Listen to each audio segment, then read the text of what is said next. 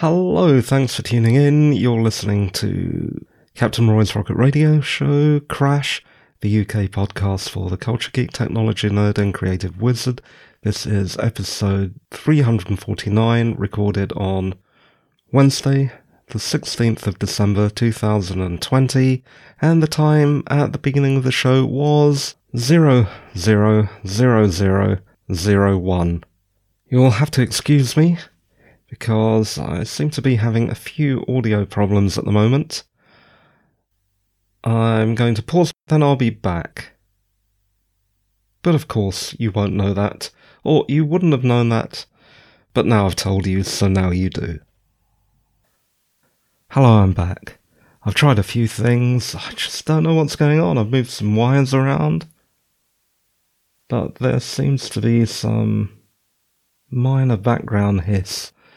I'll be able to get rid of that in post, but that's a bit annoying, isn't it? I don't know what that is. The only difference is I've had phantom power on for a week, using an external preamp, and now I've turned it off, but there's this extra hiss. Enough of this. Hello again. Yep, episode 349. I've probably already said that. I'm a bit dotty today because I don't have my full show notes in front of me. It's a hodgepodge of stuff that I haven't actually finished, so I'm going to have to do this mostly seat of the pants and then retrospectively write my show notes. The reason for all this disorganization will become apparent when we get to our text section. And that is the state of the pod today. Let's start off with some culture. First of all, a few RIPs. A RIP to John le Carré, the pen name of author David John Moore Cornwell, who died on the 12th.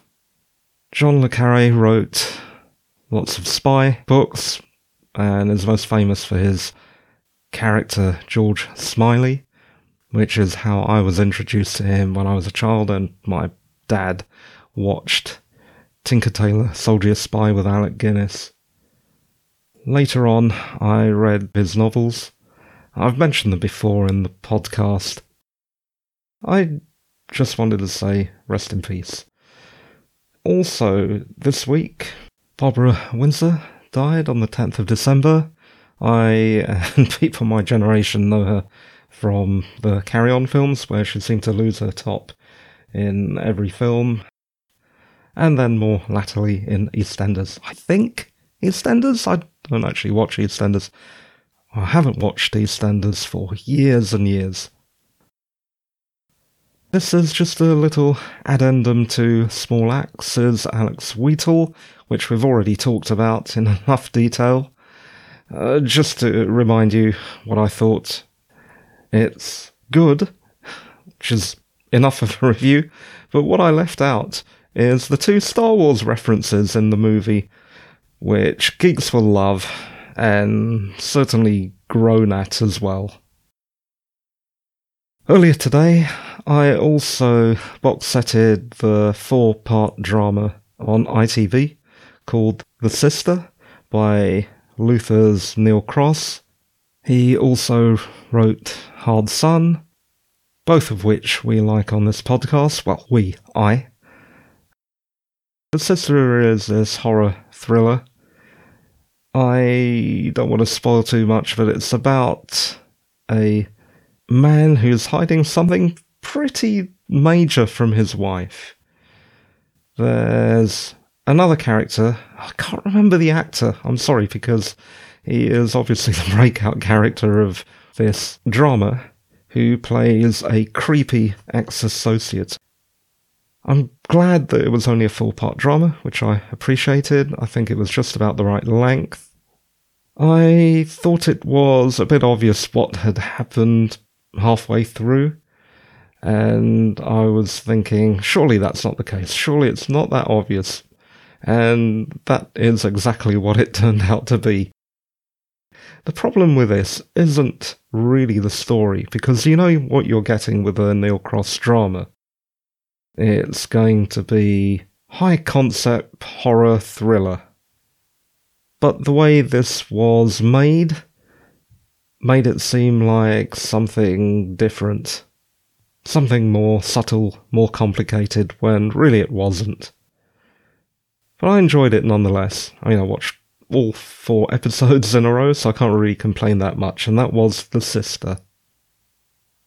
And that's it for culture this week. Let's move on to... Oh, no. Let's not move on to technology quite yet. I just remembered something which I'm not sure that I mentioned.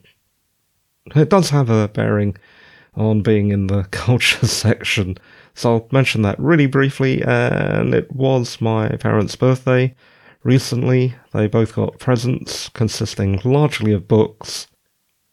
I bought my father the latest of the Jack Reacher novels that he's reading, and I also bought him something a bit more complicated because he just burns through the Jack Reacher books. So I also bought him Dr. Zhivago and Anna Karenina. Some big hefty tomes of Russian literature that should take him just a tiny bit longer to finish. For my mother's birthday, I bought her, again, some books. I bought her The Lord of the Rings twice. You see, I went on to World of Books, an online second-hand book dealer, and there was a book whose description said that it was new. And I thought, wow, I'm saving a couple of pounds. I'll buy this copy of The Lord of the Rings. That's all volumes in one book. Really thick doorstop of a thing that you can get rather than buying The Fellowship of the Ring and so on separately. When it arrived, it was not new. It was not the copy advertised on the website. It was a completely different copy. I complained, and they said sorry, they'll send me another copy, and just to donate the book that I'd already received to charity. When the next book came, it was even older than the first book. At that point, I just gave up. I thought, I've got 2 books, they're passable, they're not brand spanking new, but they're okay. I also bought her The Hobbit, which was advertised as in extremely good condition, though definitely second-hand, and man, was it second-hand. I'm not sure what to do, really, whether I can recommend World of Books or not. I know a lot of people use them and are happy with them, but I'm not so happy. I don't think this is the first time I've complained about them either. Anyway, there are other booksellers out there, loads of them. I might use them again, but I'm certainly not going to try and sift through their best books. I'll just get something that's cheap and live with the issues of buying a cheap second-hand book. I just get annoyed when the descriptions of the condition of a book mean absolutely nothing. That negates any reason to have those descriptions whatsoever. More importantly, my mum is reading The Hobbit and enjoying it at the moment. She is also halfway through Dune, and then she's got that Lord of the Rings book to read. I also bought her a Lamy extra fine nib for the fountain pen, which I must have mentioned, which was an earlier present. She initially got one in Broad, and she enjoyed it. Nice ink flow, very easy to write with, but she has also a Filofax that I gave to her ages ago, and would like to put more into each entry, so an extra fine point helped her do that. And Lamy Extra Fine, in general terms, is about fine from most other nib makers. Oh, and by the way, I also got that nib in that darker coated finish. It's not quite black, it's a kind of metallic dark grey. And it looks really good with her limited edition purple pen and her Diamine Blurple ink. Which, if you're after the same ink and don't mind the smell of laundry initially, while the ink matures to a less repellent smell, the name of the Diamine ink is Sapphire. And of course, talking about fountain pens is really not to do with my podcast and really shouldn't be in this bit. So let's move on to technology now. First of all, Google is pulling the rug out from under us again. First it was Google Photos, which are apparently not a place for unlimited photos. And now it's everything else, like Mail, for instance, which, if you don't log in enough, will cease to work. I've said this often enough. The fact is, if you play in someone else's playground, they can shut you out anytime they want. And the only solution to that is paying for your own stuff. I personally use Google like something that is temporary. Every year I archive all my mail offline, just in case they one day decide to close the service completely.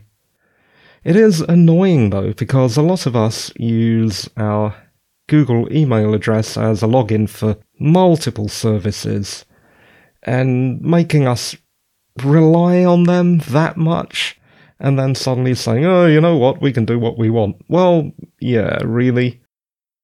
Thanks a lot, Google, you bunch of... And finally, here is the reason that I'm all out of sorts today. And that is retro computing. And let me tell you, retro computing can be a pain in the backside. Recently, I won an eBay auction. I've already mentioned this in the podcast, I haven't been more specific than that, but now I'm about to be. And I bought an old 386 PC. It featured the in-demand AMD 386DX processor running at 40 megahertz. It was a tower. It was made up of spare parts from other PCs, now that I've had a chance to dissect it. And it cost about £90 UK. When it arrived, upside down, thanks a lot courier, I decided to open the box up. So sorry, I have opened the box and done a lot of testing because it was so demanding without filming it, which I said I'd do sometime next year, but I'll do some filming next year when I'm in a better state to do it, because it was so much trouble. Anyway, I decided that I would open the box and test it, because I need to see it's working before I store it away in preparation for next year's filming and showing it off on YouTube. I also decided that I would remove the CMOS battery, because it was one of those old barrel batteries, which notoriously can leak all over your motherboard, ruining it. When I finally got it out of the box, put it on my desk, plugged in my old Amstrad PS2 keyboard with a PS2 to 80 cable that I'd also bought, and then plugged it into my LCD, because my LCD luckily has a VGA connection. It didn't boot. There were so many things wrong. I was getting multiple errors, recognizing drives, disk controller, keyboard, just about everything.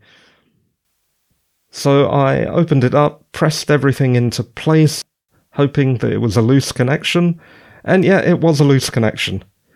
But I was getting a disk controller error. I couldn't figure this out, so I looked at the compact flash card, and then I looked at the photographs that had been supplied, and those compact flash to IDE reader cards that you can buy for about £2 on eBay, most of them take a compact flash card upside down. So despite this 3D printed compact card fascia to fit a 3.5-inch drive, which hinted that you put in the card the right way round, because that's the way the letters were, and anyway, it was one of the problems. Okay, that sorted out, still didn't work. Oh man. more fiddling around inside the case, and finally it did boot. My next task was to remove the battery. But here's the thing that I didn't know or can't remember about 386s, because it's a long time since I've had my own one in the 90s. The barrel battery was soldered in. I almost wrecked the board by trying to desolder it in place.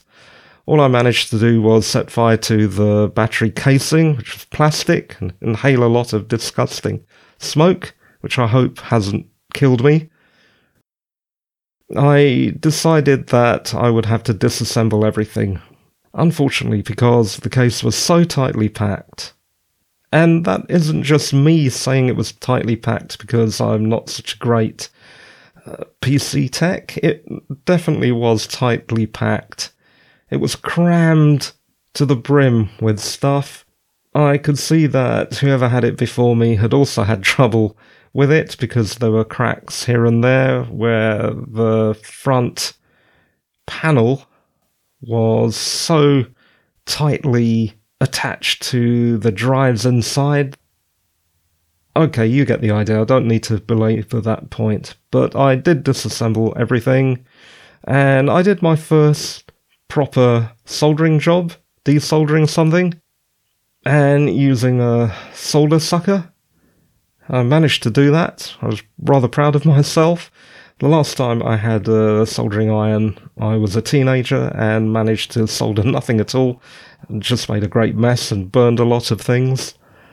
And then, despite taking lots of photographs with my utterly crap phone camera, which didn't help because the camera pictures were such low resolution, although they say they're very high resolution, that I couldn't really tell how all the connections for the front panel were attached to the motherboard. But trial and error, and I got some of them reconnected. Not all of them. I've still got the turbo light and a couple of other things to connect, but I've just about had enough. But anyway, I did reconnect and it did boot up.